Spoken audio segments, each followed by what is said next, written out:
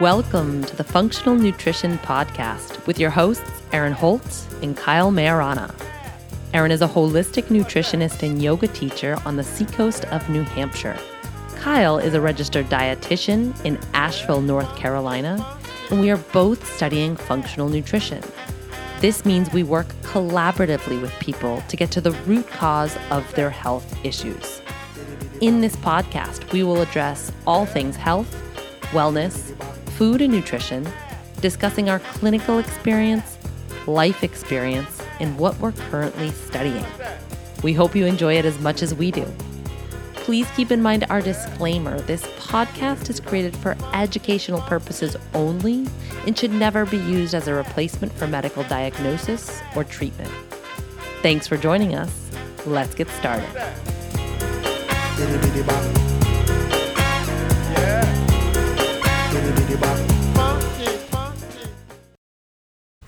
Hey guys, welcome back to the show. Erin here, and I'm with a guest, Dr. Kristen Zames of Oceanside Physical Therapy in Stratham, New Hampshire. Kristen is Kristen is one of my favorite local people. She is the type of person that when she speaks, I always listen. She's really up on the latest research, and so she's a wealth of knowledge, and I'm always learning from her, so I'm really excited to have her on the show and for you guys to get a chance to listen to her. And I'm going to introduce you in a moment, Kristen, but first I want to explain how I even came to know you in the first place. You guys all listening probably know by now that I have an autoimmune disease called scleroderma.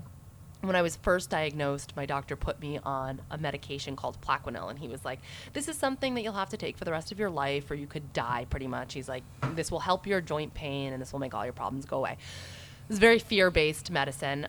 So of course I started taking it because I didn't want to die. And I stayed on it for about a year, and then I started wondering, is this medication really doing anything? So I just went off of it, and I felt the same exact way. And when I told him that, he thought it was kind of strange that I still had the joint pain, and he's like, you know what? I don't think the joint pain's coming from the scleroderma. I think you have joint hypermobility syndrome. So I had like a brand new diagnosis slapped on me. And in some ways, it was a huge relief because I was like, okay, so the pain isn't from my body attacking itself, which is good news.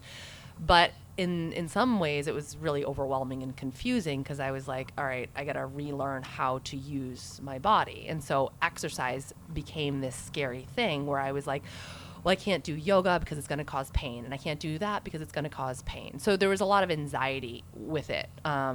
And so I didn't know anything about physical therapy. I've never been to a PT before, but I did know Emily Lerner. She used to take yoga with me, and she's part of Kristen's practice over at Oceanside. So I didn't know what to expect. I just knew that Emily's great. She's going to take care of me. So I made an appointment with her, and the first appointment, totally not what I expected. She sat down and she listened to me, which is not really common practice in healthcare. She asked a lot of questions. She got my backstory. She started bringing up food and nutrition, and I was just really surprised to hear that in a PT's office. She started to talk to me about how I felt about things, my emotional state. It really just seemed like a very holistic approach, which obviously I can get behind. And at a certain point, she brought Kristen into my situation, and Kristen started treating me with dry needling, and really the two of them got me out of pain pretty darn quickly. And it wasn't just that they gave me a bunch of exercises to do and I was fine. It was that they helped me to restructure my brain around the whole concept of pain. So I'm really excited to get into some of that with Kristen today because I don't think it's stuff a lot of us know about. So Dr. Kristen Zames, here's her intro. She holds a doctorate in physical therapy from Simmons College and has specialized in the field of orthopedics and pelvic floor dysfunction for over 10 years. She has extensive advanced training through the American Physical Therapy Association for pelvic floor, bladder, bowel, and sexual dysfunction for women and men. Dr. Zames teaches annually to doctoral level students at Simmons College regarding the current concepts in women's health, obstetrics, and pelvic floor physical therapy. In the clinic, Kristen uses various methods of treatment to alleviate symptoms and help patients return to their best physical self. Movement is key. She is passionate about facilitating movement in a healthy lifestyle, and I can certainly attest to that myself. The physical aspect is important, along with stress management, optimal nutrition, and emotional health. Kristen's aim is to assess the origin of the dysfunction while helping patients develop skills to improve day-to-day patterns and prevent reoccurrence. So, Kristen, welcome. Thank you. Thanks for being here. All right, so you specialize in pelvic floor dysfunction. So without going anywhere else, why don't we just start at the basics? Can you tell us what the pelvic floor is? How does somebody know if there's an imbalance or a dysfunction in that area? And if there is, what's the big deal? Why is that so important?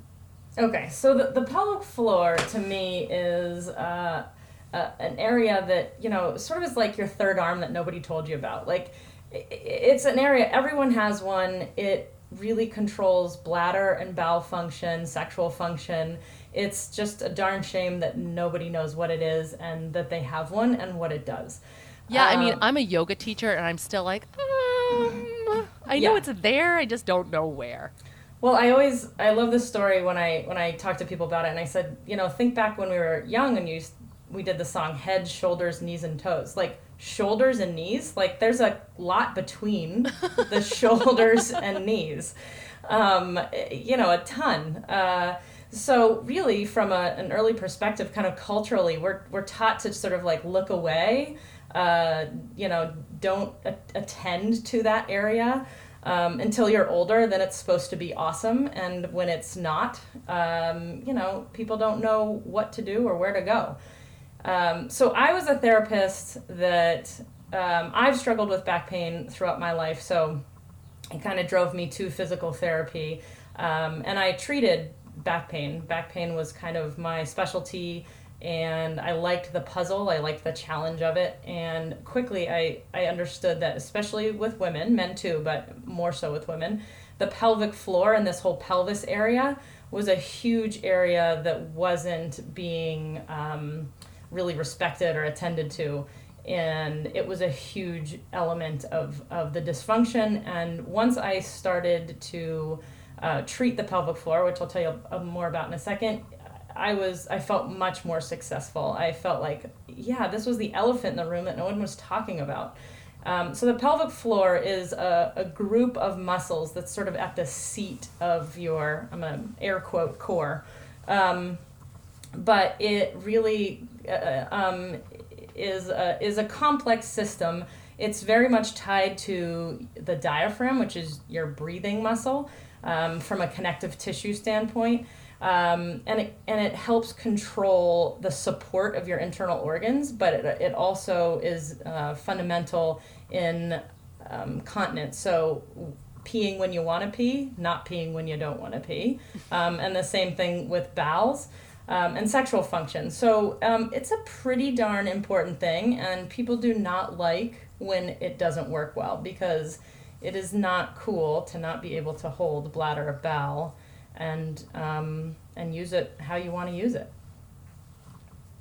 That's super important. Can I ask you a question that kind of goes right along with that? Does pelvic floor tension, I don't know if that's what you would call it, but pelvic floor tension and constipation go hand in hand? Because I have a lot of clients that struggle with constipation. Oh, yeah. So for constipation, the sphincter muscles in the pelvic floor has to relax and stay relaxed for proper evacuation. And the way your hips function, the position that you are on the toilet, which that's why the squatty potty is so awesome, because toilets kind of actually screw up the natural squatting position of toileting. And when the natural position is screwed up, the muscles are actually not optimally functioning, then you don't poop well. And so it creates muscle tension when they're not working well. I can trace it back to also the way we don't work well. We're so sedentary, sitting at computers, our hips don't function the way they really should. If we were out there like chopping wood all day, I think we'd all be pooping a lot better too. No, I'm going to put that in people's care plans from here. Yeah, exactly. Just and chop some wood. If you could chop wood. You said core in air quotes. So I want to touch upon that a little bit. If you have taken any type of fitness class, whether it's yoga, bar, or something else, I'm sure you've heard engage your core, right? That cue, which always makes me cringe because it's like, it's not like a muscle that you just engage. But can you talk a little bit about how this concept of core stability might be a little overemphasized in, I don't know if it is in PT, but it definitely is in the fitness world. I kind of feel like people are constantly gripping and tightening, and we carry a lot of tension in our abdomen. I just taught a workshop yesterday, and I had people do something like lay on a blanket so they could feel just how much tension is in their midsection. And I wonder if we've sort of lost the ability to relax our bellies, and if that has anything to do with the pelvic floor. Oh, 100%. So when I see that same tension, I know their pelvic floor is not functioning dynamically like it should. So the pelvic floor, similar to the belly, it should expand and contract, and not always voluntarily, but you do have voluntary control over it. So if you see someone that tries to breathe and they breathe through the upper chest and their belly doesn't open at all, I know that their pelvic floor likely is doing the same dysfunctional pattern. And then they're likely in my office because that dysfunctional pattern pelvic floor tension is preventing them from having intercourse, or it's creating urinary dysfunction, or constipation is another one. Urinary urgency, which means that, you kind of like go frequently. So there's a whole slew of issues that can happen with pelvic floor tension. And I have to say that, I mean, this is a total arbitrary number, but I'd say 9 out of 10 patients that come through my door have pelvic floor tension and not weakness. So the fact that everybody's out there saying Kegel till the cows come home is like, makes all pelvic floor therapists cringe. So I think it's the same thing with the core stability. You should not be gripping. The core is a concept, basically, that there's these little tiny muscles from the base of your pelvic floor to the top of your neck, really along the spine, that are really meant for postural endurance control. So you shouldn't have to voluntarily, squeeze your muscle between two of your vertebrae. And when fitness professionals are, I have to say that it's not just fitness professionals. I mean, you hear those words all the time, which makes me cringe as well. But I was taught the bracing concept in PT school, so I think it's a whole new sort of shift that has to happen. So if you're bracing your core, if you're squeezing your lower abdominals, one, you're probably doing a lot of it wrong. So you're squeezing your butt and you're squeezing sort of those six-pack muscles, and you're tilting your pelvis, which really is not the ideal position for us to engage our muscles in. So people think they're bracing their core, and they're really causing a lot of tension in their pelvic floor, and the mechanics sort of all the way up the chain, as we call it, are probably equally as screwy. So what I do a lot in our practice is helping people identify what the, again, air quotes, core, because there isn't really a core. There's a lot of muscles that should act automatically to support your posture. But I retrain them. So the pelvic floor and the breath, if you can find your pelvic floor, if you can breathe and let your belly relax and let your pelvic floor relax, and then exhale and slightly draw it all in together, you're on your way. But this is a huge feat for a lot of people. And I can spend a couple months, depending on the person, just getting these concepts down. And I know we've reviewed some of these concepts, and like you're saying, and it's still fuzzy. So it's hard when you don't know what this area is, when it's head, shoulders, knees, and toes. And I'm saying, let's focus on that whole area between the shoulders and knees. Yeah, we just jumped right over that. You do teach classes at group classes at Oceanside about engaging the core, relaxing the core, the pelvic floor. Tell us a little bit about the classes, because that might be, if folks are listening and like, yeah, this sounds like me, they should probably come see you, or at least come see your class. And women especially, we have a lot of barriers, but to accessing healthcare. So One of the classes I teach, I've named it a couple different things, but basically it's from breath to function. So it's an awareness class. The way I look at it is I'm teaching people the ABCs of reading. It shouldn't be so challenging and thoughtful in the beginning, or eventually rather, but in the beginning it is to create some awareness. So I'm teaching, where is your pelvic floor? Do you feel it go up and down? Do you feel those belly muscles? Do you feel what your rib cage is doing? And then we slowly move towards various exercises, function, how you're moving. Movement is a very complex, there's rotation, there's reaching, your hips are doing one thing, every quadrant of your arm and legs are doing something different. So what I try to do is build conceptual awareness. So you can take these concepts and go to your fitness class, and you can take these concepts and do any exercise program and work around the house and just move. I'm trying to teach you how to move. I think that these should be more automatic functions, but the automatic nature of it left quite some time. I think school is unfortunately where it starts to go, where kids just sit a lot of the day. And then I think for women, those lovely children that we have also can partake and is screwing some of our systems up. They screw so much up, as it would They turn do. out. I mean, they're cute, but Thank really. God for that. All right, so we've got like this crazy go, go, go lifestyle where we're super busy. We don't take the time to breathe. We've got a sedentary lifestyle where we're really not moving our bodies as we should. So that can certainly contribute to the tension we're experiencing. But there's one thing that is on your website that I want to read for folks. And it says, Kristen treats every person as a whole and believes that each body tells a story, one that begins early in life where certain patterns develop which continue through the many stages in life, creating abnormal mechanics and resulting in injury.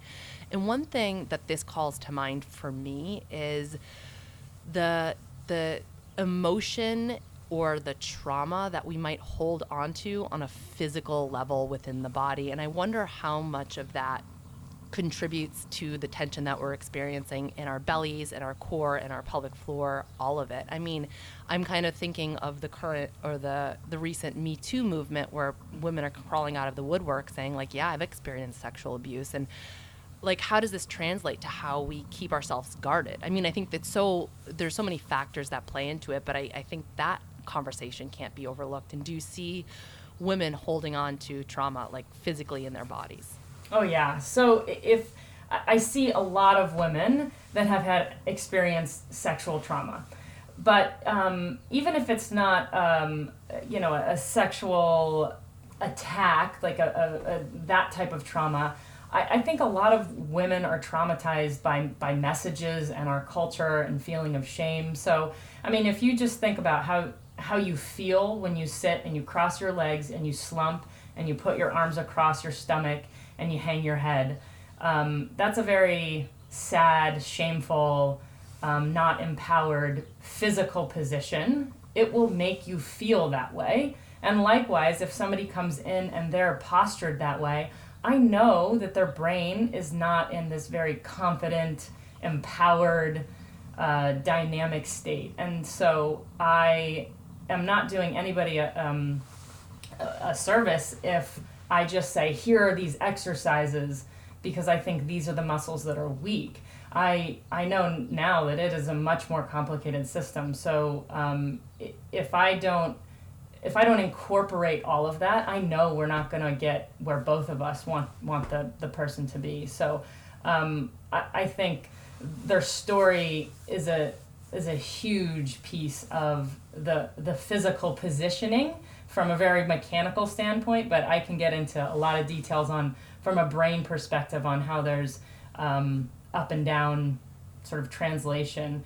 If I sat that way for a certain amount of time, I could literally make myself more depressed from a brain perspective. And so if I'm asking somebody to release their tension in their stomach or release their tension in their pelvic floor and they start crying, that makes perfect sense because emotional trauma is captured in the physical system and the other way around as well. So I just think of all the women who are here with even, I have women that have had eating disorders in the past. And then I'm asking them to relax their belly and relax their pelvic floor. And very quickly, feelings of, thinking, well, I need to hold my stomach in. I need to look a certain way. And that's been driven into them for a long, long time. And so me just saying, well, this is how you have to poop, or this is how you relax your muscle, this is how your pain's going to go away. It has to be part of that emotional state. And so often I'll tie a word to it. So if they're relaxing their belly and let's say they've had a trauma in the past, that's a really guarded safe. Right now it's safe, even though it's creating muscle dysfunction. We need to tie a safe word to it. So there needs to be some visualization or some empowerment. So when they're relaxing their belly, they actually feel, say, light, or there has to be something positive. So that sensation cannot be perceived as negative in the body or the brain, or else it's never going to happen. Does that make sense? Yeah, that makes a lot of sense. And you keep talking about the brain, right? So I think that let's talk about that a little bit more. Now I know that you see a lot of folks with chronic pain, whether that's pelvic pain or something else. I had chronic joint pain for probably about 4 years or more. I had SI joint pain too for a lot longer than that. So that's low back pain for those of you guys who don't know. But I remember, this is something that really stuck out in my head. When we were teaching the gut workshop a couple of months back, you said that pain is a decision the brain makes. And so I was curious what that kind of, what that means, and what does the brain have to do with it? I'm curious if you can explain this a little bit, and also explain how that's different than telling somebody what they're feeling and what they're experiencing is all in their head. Because I think that we've heard that, especially as women, we hear that a lot. I got that message most of my life, like, nothing's wrong with you, you're fine, it's all in your head. So can you talk a little bit about what pain has to do with the brain? Yes, everything. It is. Okay. So there we go. So the more I have investigated, I'm not a person who does well when somebody doesn't feel better. So I'm constantly reading and trying to figure things out. The brain and the research of the brain from neuroscience, rather, in the last 5-10 years have made significant advances because of real-time functional brain imaging. So really we can sort of see what's happening in the brain as somebody's experiencing pain, as somebody's experiencing grief. And this has really changed our understanding of the brain. So sort of the old concept is the brain records events, that certain parts of the brain are for emotion or sight or vision, and that the brain is a recorder, and that our consciousness is sort of what we remember.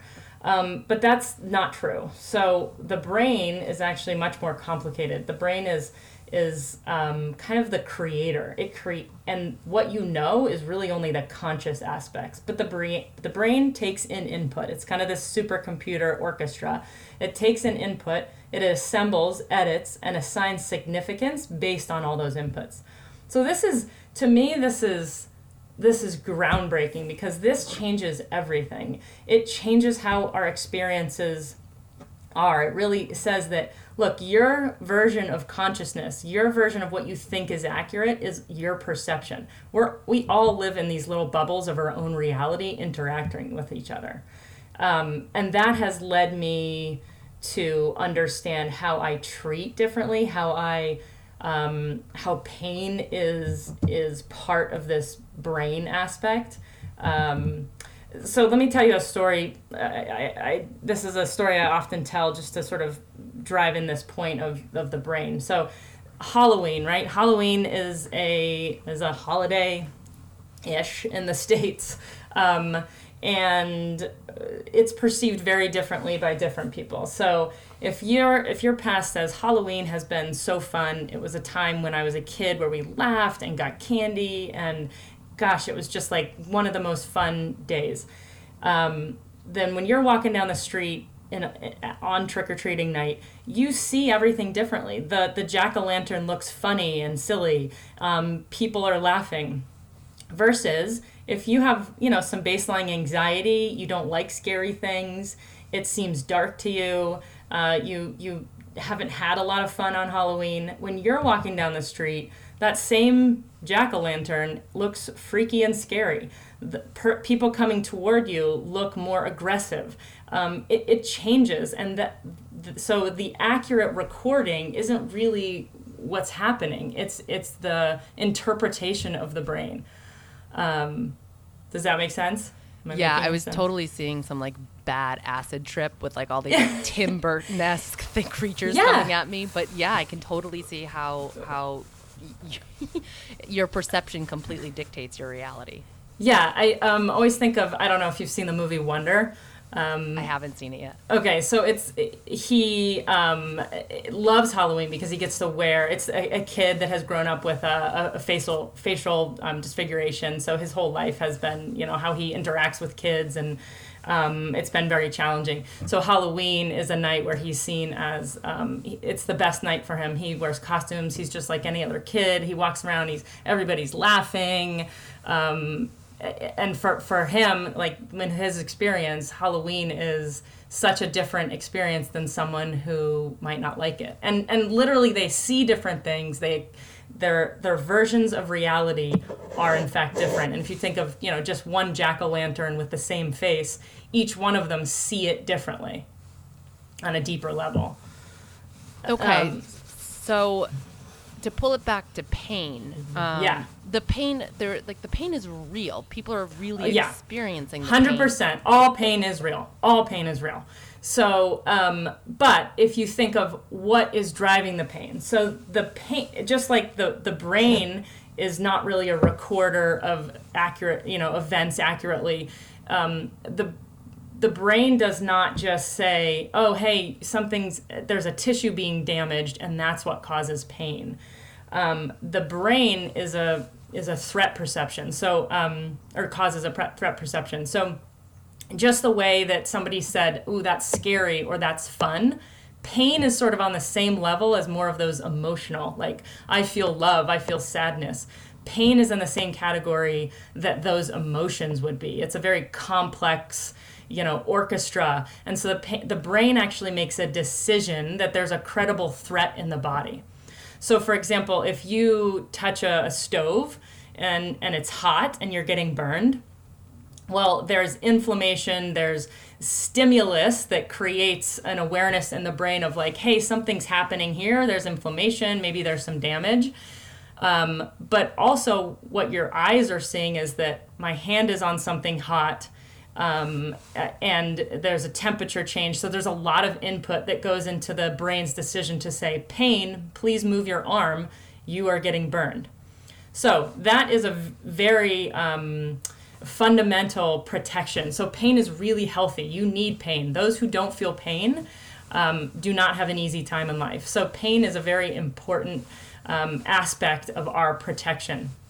Where it goes awry is in chronic pain, persistent pain. So in that same person who burned their hand, they would feel pain maybe for 7 to 10 days. If it was a bad enough burn, maybe it would only be 24 hours.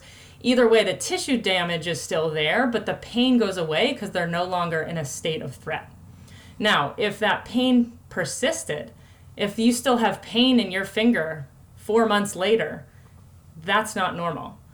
So if really acute tissue damage should be healed in about 12 to 16 weeks. And we're talking about disc injuries, we're talking about ligamentous injuries, so a lot of complex injuries. But the messages we get really kind of muddy the waters here. And so if you have pain past that initial acute tissue injury, something's gone awry. Your brain continues to make the decision that there's a threat to your body and pain is the appropriate response because something needs to change. So I have a story about a woman that I work with actually that helps kind of does this cool concept called the 4D wheel, which kind of helps tease out all of these aspects in the brain. So she was asking me about this. So she said, okay, so I went to the doctor. I had slipped discs. I had 3 slipped discs. I was told to rest, and that I have to be careful. Just like you said, I can't do yoga because I have this. I can't do this. So there's a lot of fear in that message.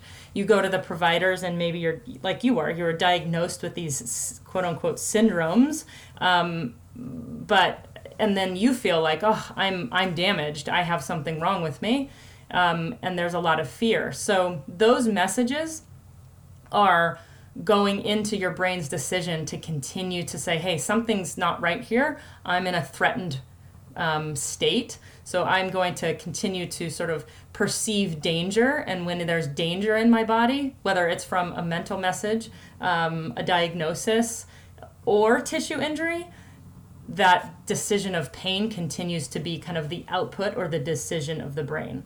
So my friend Sage, that same position, she goes to the doctor tells her, oh, you have these issues. And I said to her, well, how do you know that you had slipped discs? And she said, well, the doctor said I did. I said, but what was going on with your life at the time? She said, oh, my mother was dying at that time. I was extremely stressed out. I said, so what if the decision of your brain was, hey, something's wrong in my body, something's majorly wrong. But it wasn't just the tissue injury in your back that was happening. It was that along with I'm extremely stressed, I'm not sleeping, I'm not eating. All of the systems were not functioning well. And so your brain said, hey, pain, we're going to stop this in its track. And that was what happened. What if you went to the provider and they said, what's going on in your life right now? You seem to be in a threatened state. So if the decision of the healthcare system was to address the threatened state on multiple levels, so how are you eating? How are you sleeping? How are you moving? You need to move in a certain way and not provide fear and diagnosis, which makes you feel dysfunctional. I think the outcome would have been very different. So for me, the brain is a huge element in pain. It is the piece that has to be respected. Tissue injury is just one element of the brain's decision to have pain, especially when it is in a persistent state, more so than like a broken bone, an ankle sprain, a burn, that type of thing. That is so spot on about the messages that we get. They really do influence pain. I mean, even just you made the switch. You said chronic pain, persistent pain. Yeah, even that, it's like chronic pain. It's like, well, you've got it for life. Versus persistent pain, it's like, all right, this is something. This is something that is persisting, but I can do something about it. Yeah. This makes a lot of sense too. The first time I met with Emily, maybe the first or second time I met with her, she told me, she said, this pain is not harmful.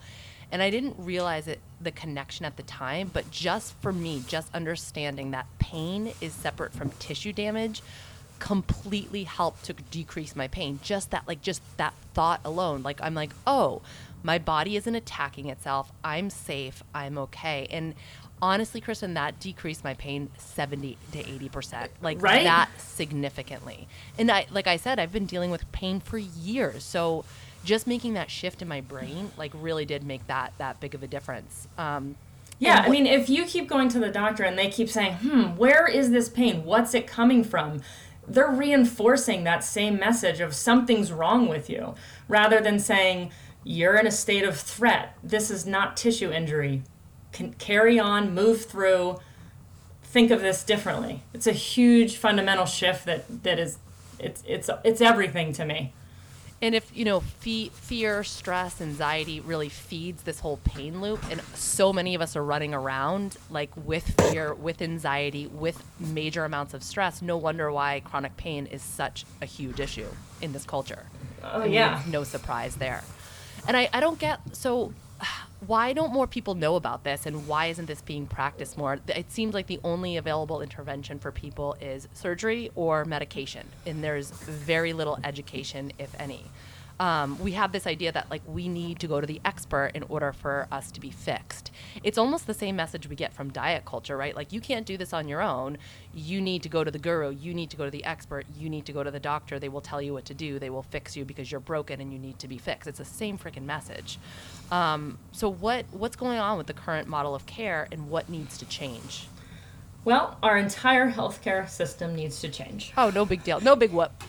No big deal. Yeah, it's backwards. It's we're you know, I think a lot of it stemmed from our sort of litigious culture that specializes everybody, but insurance reimbursement. So we have all these specializations, and everybody has this little box, and then patients think, I don't even know what box I fit in. So you spend a lot of time going to all these different specialties trying to have them fit in your box, and you don't always. I mean, most people don't. So this is why I see people 12 years later, and they said, or 4 years later, I've had this pain for so many years, and I've seen all these people. So I just think the whole concept's backwards. Now, I'm not blaming anybody. I think that all of our educations, our Western medicine education, is really rooted in the acute model. So it's based on medication and surgery. And then sort of, if you don't fall into that category, you fall into mental illness, which is a cultural problem, really, rather than understanding it. And then I think providers are under such productivity standards that they don't have 2 seconds to even talk to somebody or think or even learn new information, because it's all about the dollar, and it's just like they just have to keep seeing people every 10 minutes, and you just don't have time, which is, I've been lucky because I think with our practice, we're able to, sit with somebody for an hour. We're in a real position to say, okay, tell me about it. And then we get to pick up on other things. Oh, that, for example, if somebody tells me, I don't really feel this area, and then I start to say, tell me more about that. And then, it's the first time they told anybody about a sexual abuse encounter that they had when they were 18. And it's still a big piece of their puzzle. So those are important steps, and our current healthcare model does not support that at all. It needs to be integrated. It needs to be really more collaborative, and that takes time. And so until insurance systems or other creative solutions are here to support that and pay providers for their time, I don't know how it's going to change. Yeah, I remember the first time that I was actually listened to by a practitioner, and I just cried because I was like, oh my God, I've been waiting for 31 years for somebody to just pay attention to me and listen to me. It's such a game changer. I think there's such healing in that. And a lot of what you do is root cause resolution. It's taking the time to investigate what's really going on, what's happening, what's causing this, what's the underlying imbalance, versus saying, oh, okay, that's the symptom, we're gonna treat that, right? And that's obviously what I do as a functional nutritionist. And I think a lot of us that are really looking to affect greater change and more sustainable change are moving toward that integrated model. What do you see as barriers to that integrated model? What do you see as like a roadblock, and how do we overcome that? So I think a huge barrier is the payment structure. It's the insurance system. So I think that's the primary. I mean, if it was turned around and people were given some autonomy in how they drove their healthcare, it would be a game changer. So I think the insurance systems are a huge piece of it. But culturally, I think that there's a couple aspects that really could change. I mean, right now, in our culture, it's kind of a weakness to sort of seek care. I think women especially fall into this category where self-care is seen as selfish rather than helpful. So I think looking at caring for yourself as a way to sort of feed, whether it's good nutrition or good movement or even just being aware of what you need, that is not selfish. And I think that's a huge cultural barrier that we're up against. So that and payment, but I think what to do about it, I think this is why more practices are trying to collaborate and becoming integrated. However, I think there's a real barrier with the payment because, like our practice, we just had to go out of network with a couple providers because they just don't support what we're doing, and That's a really hard place to be. That's a real frustrating thing for me because I want everybody to be able to get this care, not just those who can afford it. But right now it's at a real breaking point, and until patients really start seeing that they don't have what they need available to them and start speaking up, it's not going to change. But I do think we're at a tipping point. I really feel positive about the change that's going to happen because we're in such a bad state. So one thing I started developing is a consulting model that is based on these neuroscience principles. And I think one area that could possibly sort of be an innovator and change is the corporations, because I'm not going to wait for these big insurance companies or the government to really have this trickle down. But each individual company may have a little bit more creativity to alter their insurance networks and then provide something that's a little bit more along these lines. I mean, imagine if you were supported by your company and you had, $1,000 that you developed your own plan so that maybe, you could see a nutritionist of your liking, you could go to a naturopath, you could maybe get a massage every other month, whatever it was for you that you thought drove your care. There's a lot to be said about that. Yeah, and we were talking about before the show started how that's so different. Just like you were saying, it's so different for everybody. My kind of care plan is going to look very different than your care plan, than Sally's, than Jane's, right? It's so individual. I had somebody, a listener, write in about Fitbits and Apple Watches and how challenging they are for her, because it just creates this stressful situation. Whereas my husband, for example, uses an Apple Watch strictly for fitness, and he loves it, and it's so motivating for him, and he loves having that feedback. But for somebody else, it could be a complete disaster, right? I would hate to have that on my arm every day. So for somebody to go into a company and be like, okay, we're going to track our steps every day, everybody. That's not going to work for everybody. So no, not at all. It's all about individual plans. And I don't know, it's more like the culture is more like blanket statement, okay, everybody do this. And that just doesn't work. It doesn't work, right? And the brain science, the neuroscience, I can tell you study after study that proves why it doesn't work and why the reverse will work.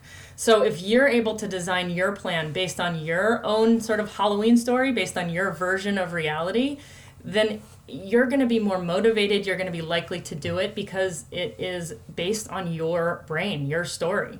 Which is the same thing when you go to a provider. You can't say you came to physical therapy and I said, oh, I know what's wrong with you. Here's what's wrong. And here's the 3 things that you need to do.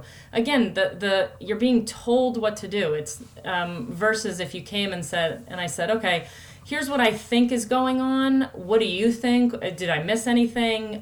What do you want to be able to do? How can I help you? Oh, yoga's important to you? Okay, let's talk about how to do this and get back to yoga. So if I do it that way versus here's a bridge and 2 other exercises with a band, it doesn't translate to your story, and it's a huge piece of it. Yeah, that's pretty much what you guys did. I'm like, I'm missing yoga, and you're like, all right, we're gonna get you back there, like that. You just listened to me and responded accordingly, which is shocking. So it shouldn't be shocking.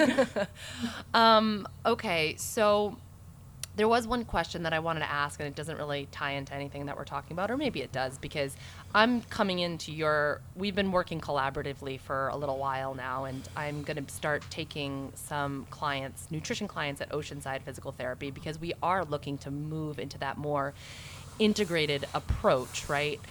But so I see it from a certain side as a nutritionist, but where do you see it as a physical therapist? Why does nutrition matter? Where does it fit into the whole program?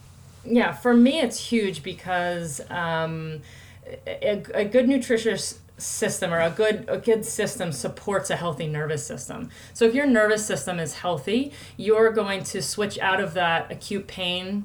You won't go into persistent pain. So there won't be a baseline level of inflammation that might be giving your brain danger messages. And then, so somebody pinches you and it actually hurts more, or the brain makes a decision for pain quicker because you have IBS. So those connections I see all the time. I see a connection with nutrition and gut inflammation and hormonal balance and immunity. And so, and I was at a conference, a pelvic pain conference this in DC recently, and study after study, neuroscientists got up there, and all they talked about was, it sort of came back to, and GI inflammation or neuroimmunity being connected. It was all like all these things were connected, and they were sort of baffled that one pill couldn't fix all of this, which is like, yeah, that's what we've been saying.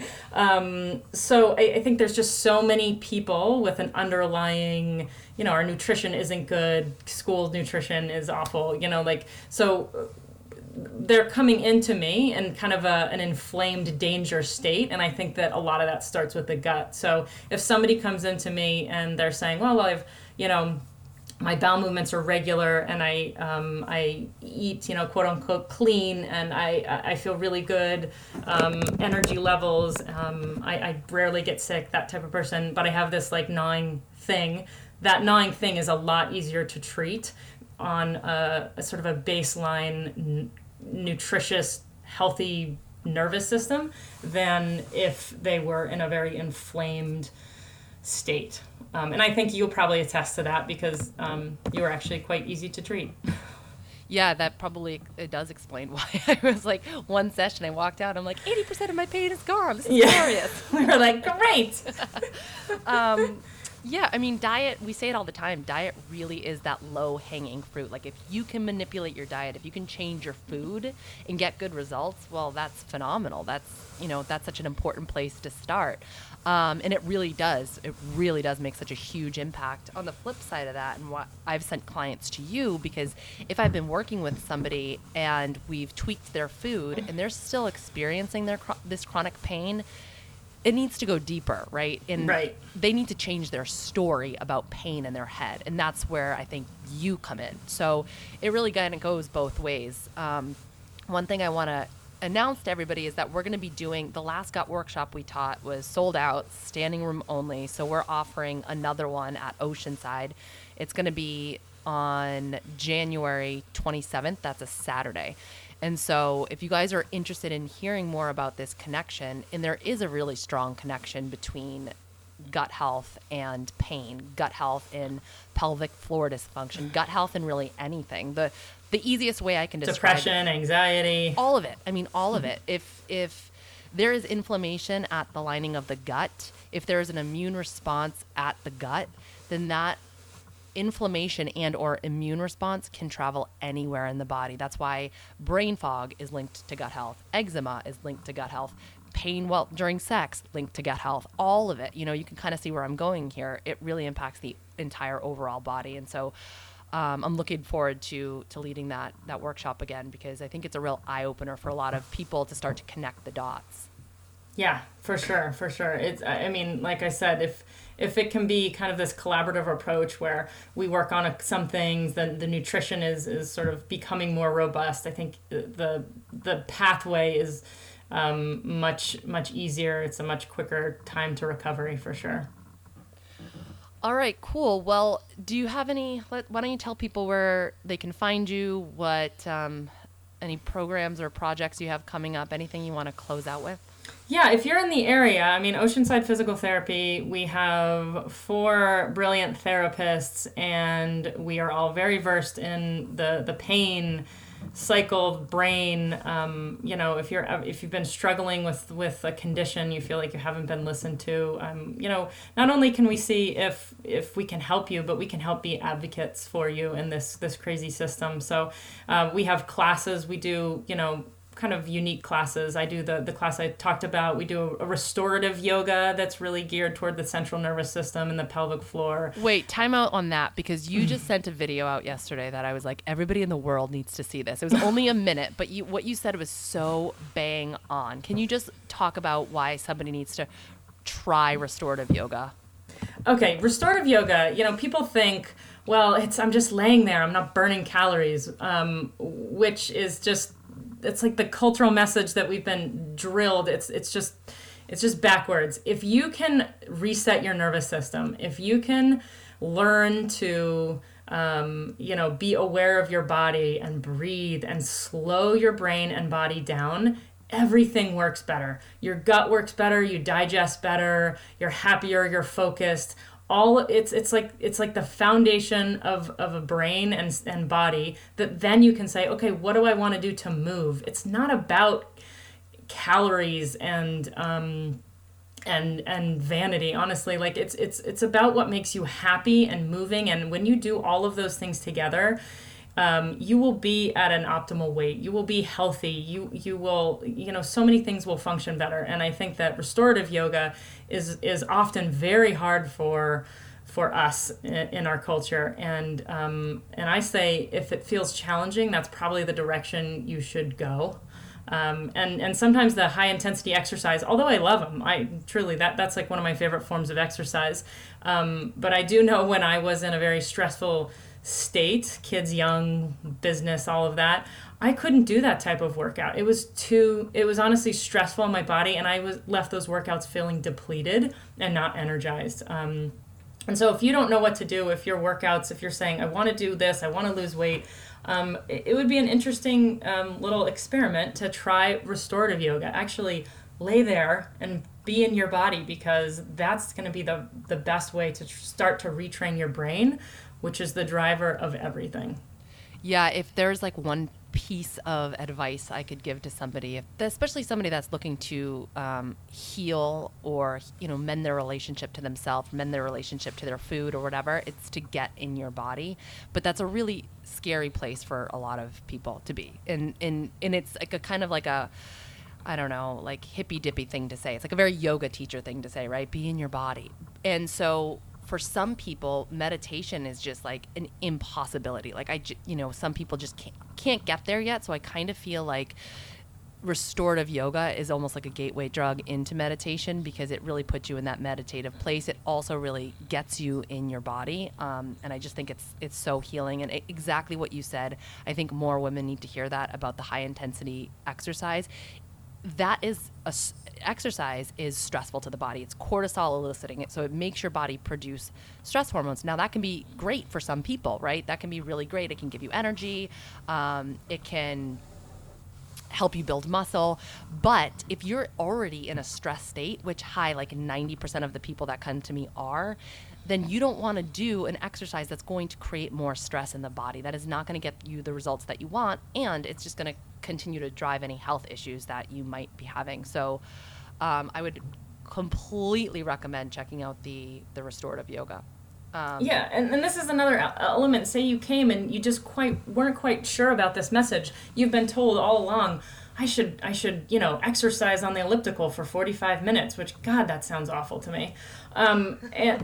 Well, then let me tell you why, and let's talk about different activities, even though it's challenging. And then, what if you saw Erin and talked about some of the nutrition and how, the cortisol cycle, like you were saying, how that affects your gut. I think with all of that education, you start to understand that the message in your brain currently isn't really based on sound science.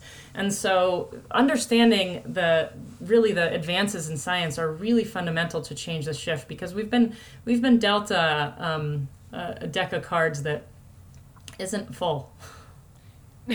They're like all twos. They're all twos, What do I do with this? This doesn't seem right. Exactly. All right, cool, Kristen. Well, thank you so much. That was awesome. I know everyone's going to learn a ton from this show. And again, you guys, come check us out. We'll be co-teaching that workshop on gut health at the end of January, and all that information will be on Kristen's website, which is www.oceansidept.com. And we have a lot coming up this year too. I'm doing I'm going to have some online versions of how to treat your pain. I have this pretty innovative strategy with that woman Sage I was referring to before on your body and brain. We also have some online classes that are some classes that are going to be online. So, stay tuned or join our newsletter so that you can be informed of all of these online pieces. If you're not local or you can't quite make it in for an appointment, there's a lot of good info that we could give you still. Yeah, and you guys know I can't talk about Kristen and her gang enough. They're really doing awesome things. So if you are local, check them out. And if you're not local, get to the newsletter and sign up for some of those online courses when they arrive, because it will definitely be chock full of good information. All right, Kristen, thank you again. Thank you. Thanks for joining us for this episode of the Functional Nutrition Podcast.